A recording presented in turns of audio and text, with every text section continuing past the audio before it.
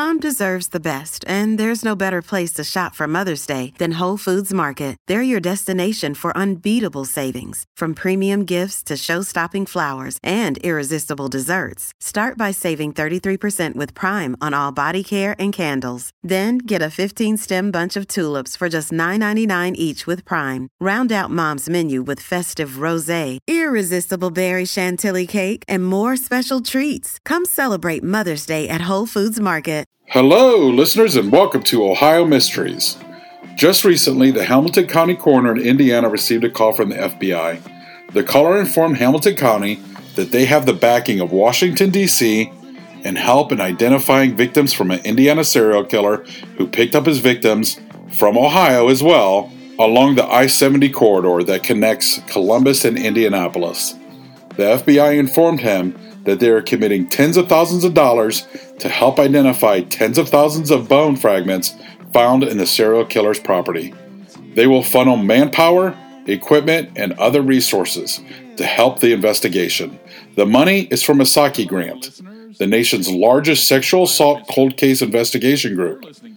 The Hamilton County coroner is asking family members of missing men to submit DNA samples to help identify some of these remains. It is believed that this monster is responsible for, at the very least, 25 individual deaths. If you or anyone have information to help assist the FBI in Hamilton, please reach out and call 317-770-4415. So tonight, we are doing an episode rewind. Steve Yoder. And with me, as always, our researcher and storyteller, Paula Schleiss, who spent 30 years at the Akron Beacon Journal telling these kinds of stories. Hi, everybody. What year are you taking us to tonight, Paula?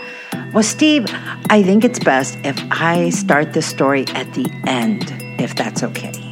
Well, you're the expert, so when does the story end?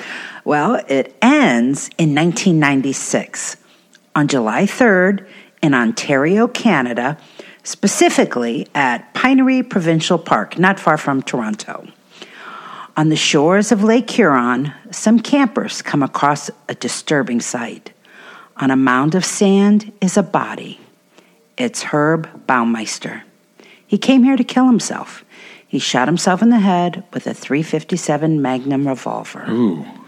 Now, Baumeister was an American rags-to-riches story.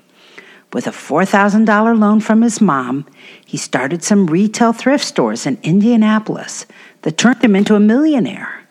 Back home in Westville, Indiana, he shared a mansion, an 18-acre estate with a riding stable and an indoor swimming pool, with his wife of 25 years and their 3 children. That's all over now. With Baumeister, they find an envelope marked "Attention Canadian Authorities." And inside is a 3-page suicide note written on yellow-lined notebook paper. He talks about the stress of his business, which has been failing. He talks about angst over his marriage. His wife had filed for a divorce and custody of their children. He apologizes for spoiling the scenery at the park. So his world is crashing in right now. Yeah. Even more so than you imagine, because the letter doesn't say anything about what authorities really want to know. Like how, as Baumeister fled to Ontario, investigators were collecting the skeletal remains of 11 men in the backyard of his Fox Hollow farm. And it's silent about a half-dozen men who were strangled and left in the creek beds of western Ohio during years when Preble and Darke counties were living in fear of the I-70 Strangler. Oh, now I know who we're talking about. We're talking about a serial killer today. Yes. You know, I think it's one a lot of people in Ohio don't know about because he's from Indiana. Right. It took me a moment to get it. Now I know. The Ohio connection right. is very big. Well, there is no doubt in anyone's mind that when Baumeister pulled the trigger on his gun, he wrote the final chapter of a serial killer whose reign of terror lasted a decade and a half. Still, his death created a mystery that will never be fully solved. We'll never be able to ask him how many he killed. And 23 years later, we still don't know the identities of some of the victims that were found. Best guess, he took 27 lives between 1980 and 1996, including 6 cold cases from Ohio that authorities have since closed the books on, satisfied to attribute them to the Indiana businessman. Well, that's the end of the story, Steve. So let's go back now to the beginning. All right. Herbert Baumeister was born in 1947, the eldest of 4 children of Dr. Herbert and Elizabeth Baumeister. His dad was a physician. I did not know that. I know a lot about this case. I did not know his dad was a doctor. Well, they say his early childhood was pretty normal, but by the onset of adolescence, he began exhibiting disturbing behavior, playing with dead animals, once urinating on a teacher's desk.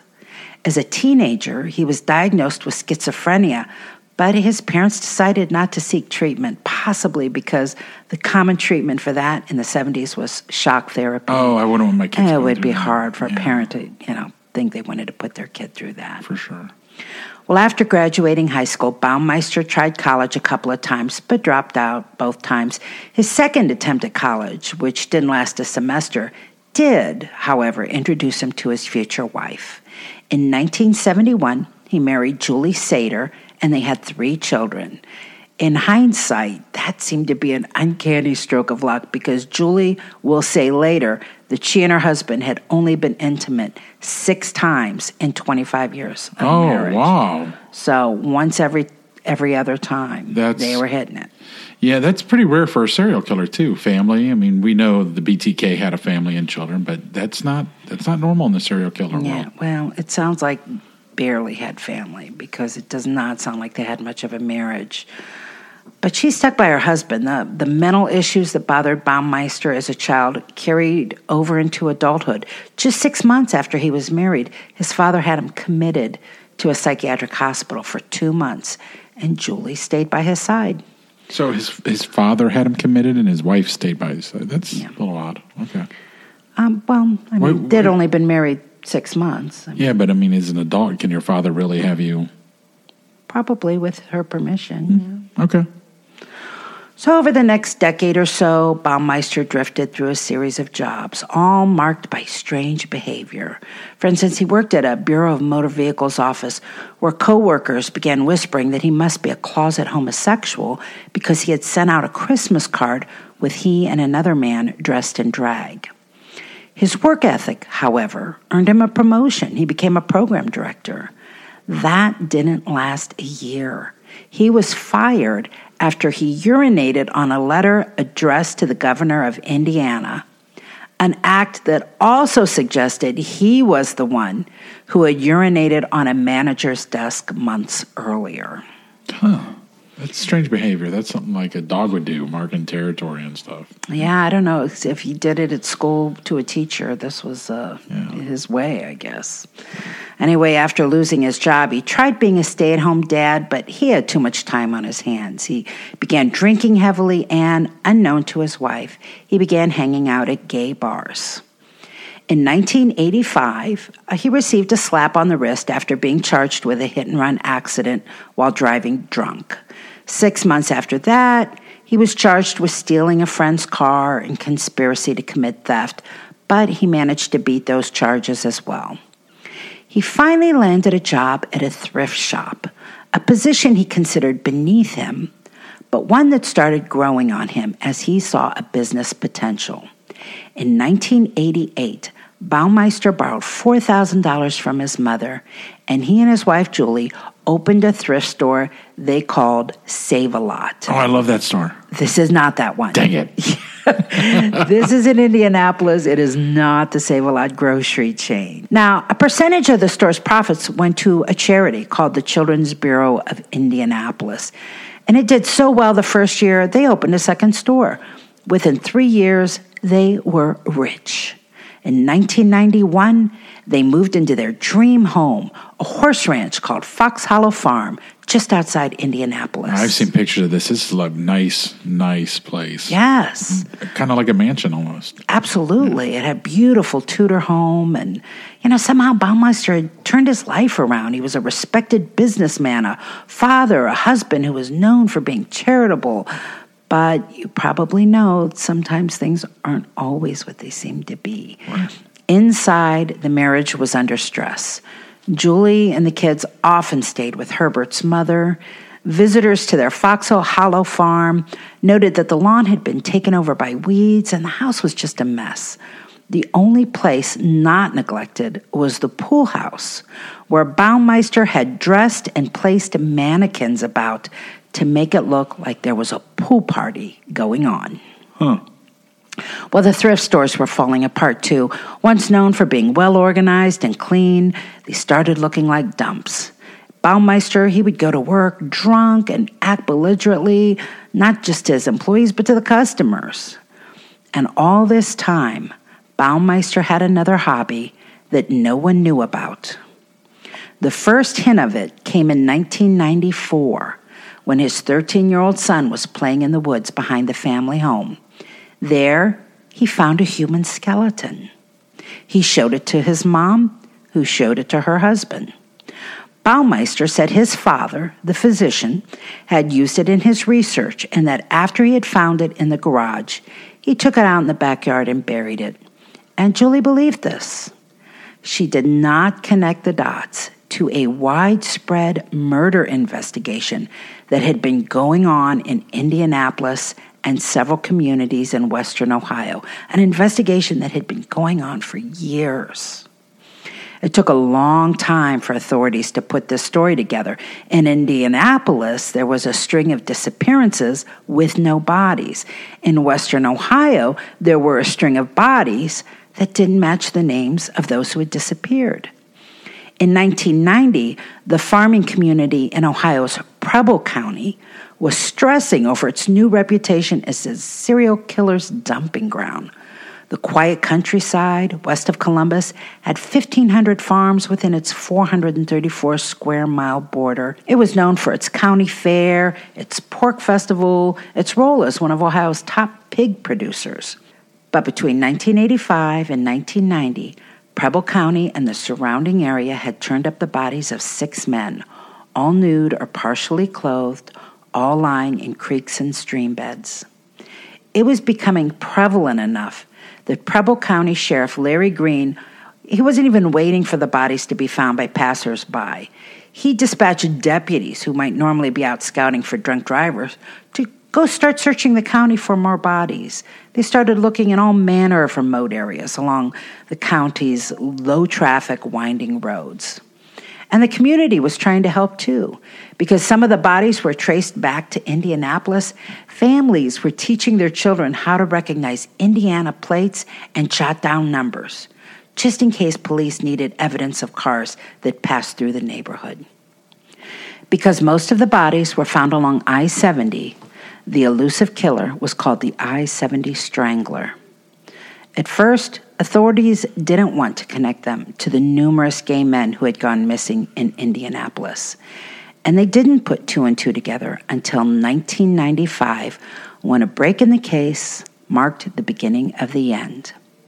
Now, an Indianapolis investigator named Virgil Vandergriff, he was a retired sheriff's deputy who had been hired by a couple of families to look for their missing sons. He was contacted by a man with a really interesting story. His name was Donovan, and he talked about how he had met another man who called himself Brian Smart. He said they were in a gay bar together, and Brian Smart caught his attention because he was spending a lot of time looking at a poster in the bar of Roger Goodlett. That was a poster about a patron that had gone missing. And as Donovan watched his reaction to the poster, he became convinced that this Brian Smart had something to do with the disappearance of Roger Goodlett. So he sidled up to him and introduced himself. Brian Smart said he was a landscaper from Ohio. And as the evening wore on, Brian Smart invited the man to go for a swim at a house where he was reportedly doing work while the owner was away. So they both got into Smart's Buick, which the media reported had Ohio plates. Don't ask me why. I haven't been able to figure that out. Okay. Anyway, Donovan said he wasn't familiar with the place Brian Smart took him to, but he said it was a large estate with a sign that had the word farm on it. And he said it seemed like an area that had a lot of horse ranches. Donovan said the main structure was a large Tudor home and that he and Brian Smart ended up in a pool house that was filled with posed mannequins. Okay, so you think this guy has something to do with the disappearance of a patron, and you're just going to get in a car with him and go to somewhere? You know, guys sometimes do very risky behavior. And, yeah, this is the story he gave. All right. Well, anyway, it not just followed him home, but apparently they engaged in some rough sex play. And at one point, Donovan said Smart was choking him with a pool hose, and he didn't think he was going to stop. So Donovan pretended to pass out. Smart stopped and released the hose, and when Donovan opened his eyes and revealed he was still conscious, he said Smart seemed really alarmed. Well, Donovan's bigger than him, and clearly the Smart had not got the best of him and wasn't going to take him on, head on. So he agreed to take Donovan back to the gay bar where they had met, and he did and dropped him off. Well, Donovan, if he wasn't sure before, he was sure now this guy was up to no good, and that he probably was responsible for Roger Goodlet's disappearance. But then Brian Smart himself disappeared. Donovan didn't see him again until 2 years later. Oh, 2 years. 2 years. So imagine, Donovan is sitting in his car at a stop sign, and he spots Brian Smart in his own car. He jots down the license plate number, and he calls the police. He says, hey, this guy almost killed me. He might be responsible for the death of Roger Goodlet. You need to check this out. And police, they take him serious. They search the plate numbers and find the car belongs to local businessman Herb Baumeister. I'd like to know why he waited that long to talk to the police. I mean, he knew where this house was, so... He did talk to the police, but Brian Smart had disappeared. Nobody could find him. And from what I could see early on, the police weren't sure a lot of these disappearances were foul play. They thought that these were men who lived very risky behaviors, and they lived in a world and at a time when gay men might be estranged from their families. It might not be weird for a gay man to just up and leave town and not tell his family. So when families are saying, my gay son left, I don't know where he is, early on I got the impression from these reports that the police were thinking, yeah, your son probably just went to another community, and is doing his thing. Okay. So anyway, this time detectives, they didn't hesitate. One of them confronted Baumeister and asked to search his house.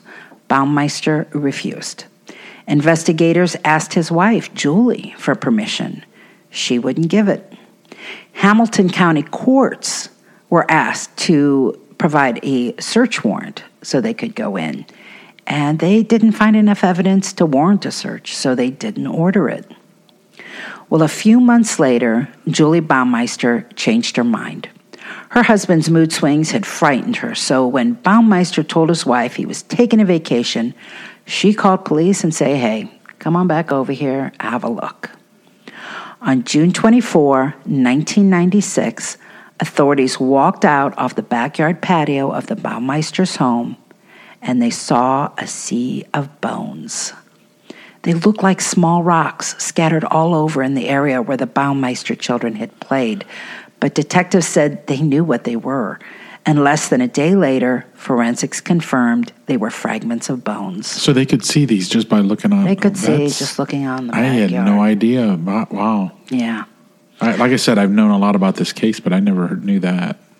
Well, specialists swarmed the property the next day, and all they found 5,500 pieces of bone and teeth, some spilling onto a neighbor's property. It's like he pulverized them. Some of them, remember I told you at the beginning, some of these men started disappearing in 1980. This is 1996. Oh, this is 16. Okay. He's had a 16-year, he bought the house in 1991. So he's been collecting them there for over 5 years. Yeah, and I'm sure he's moved some of his victims, with him, maybe. I don't think he did because they were found in Ohio. Okay. Yeah.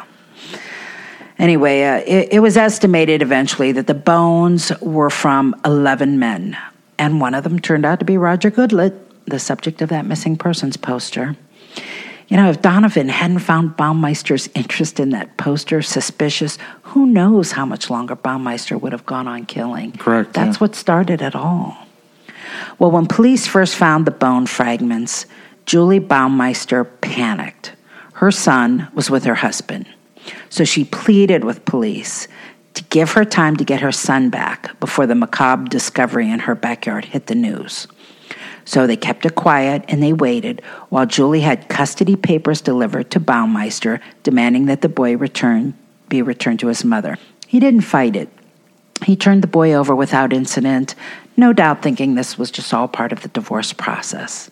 And then as soon as the boy was back in his mother's arms, news of the boneyard was broadcast, and Baumeister vanished. He wouldn't be seen again until his body was discovered in that Ontario park. With Juliana Baumeister's help, investigators in Ohio pieced together evidence that satisfied them in the cases of 6 unsolved murders in Preble, Darke, and Defiance counties. Evidence included receipts that Baumeister had showing he had been traveling along I-70 about the same time the bodies had been dumped in those areas. Investigators later determined that Baumeister stopped trolling I-70 when he bought Fox Hollow Farm, probably because he now had plenty of land to hide the bodies.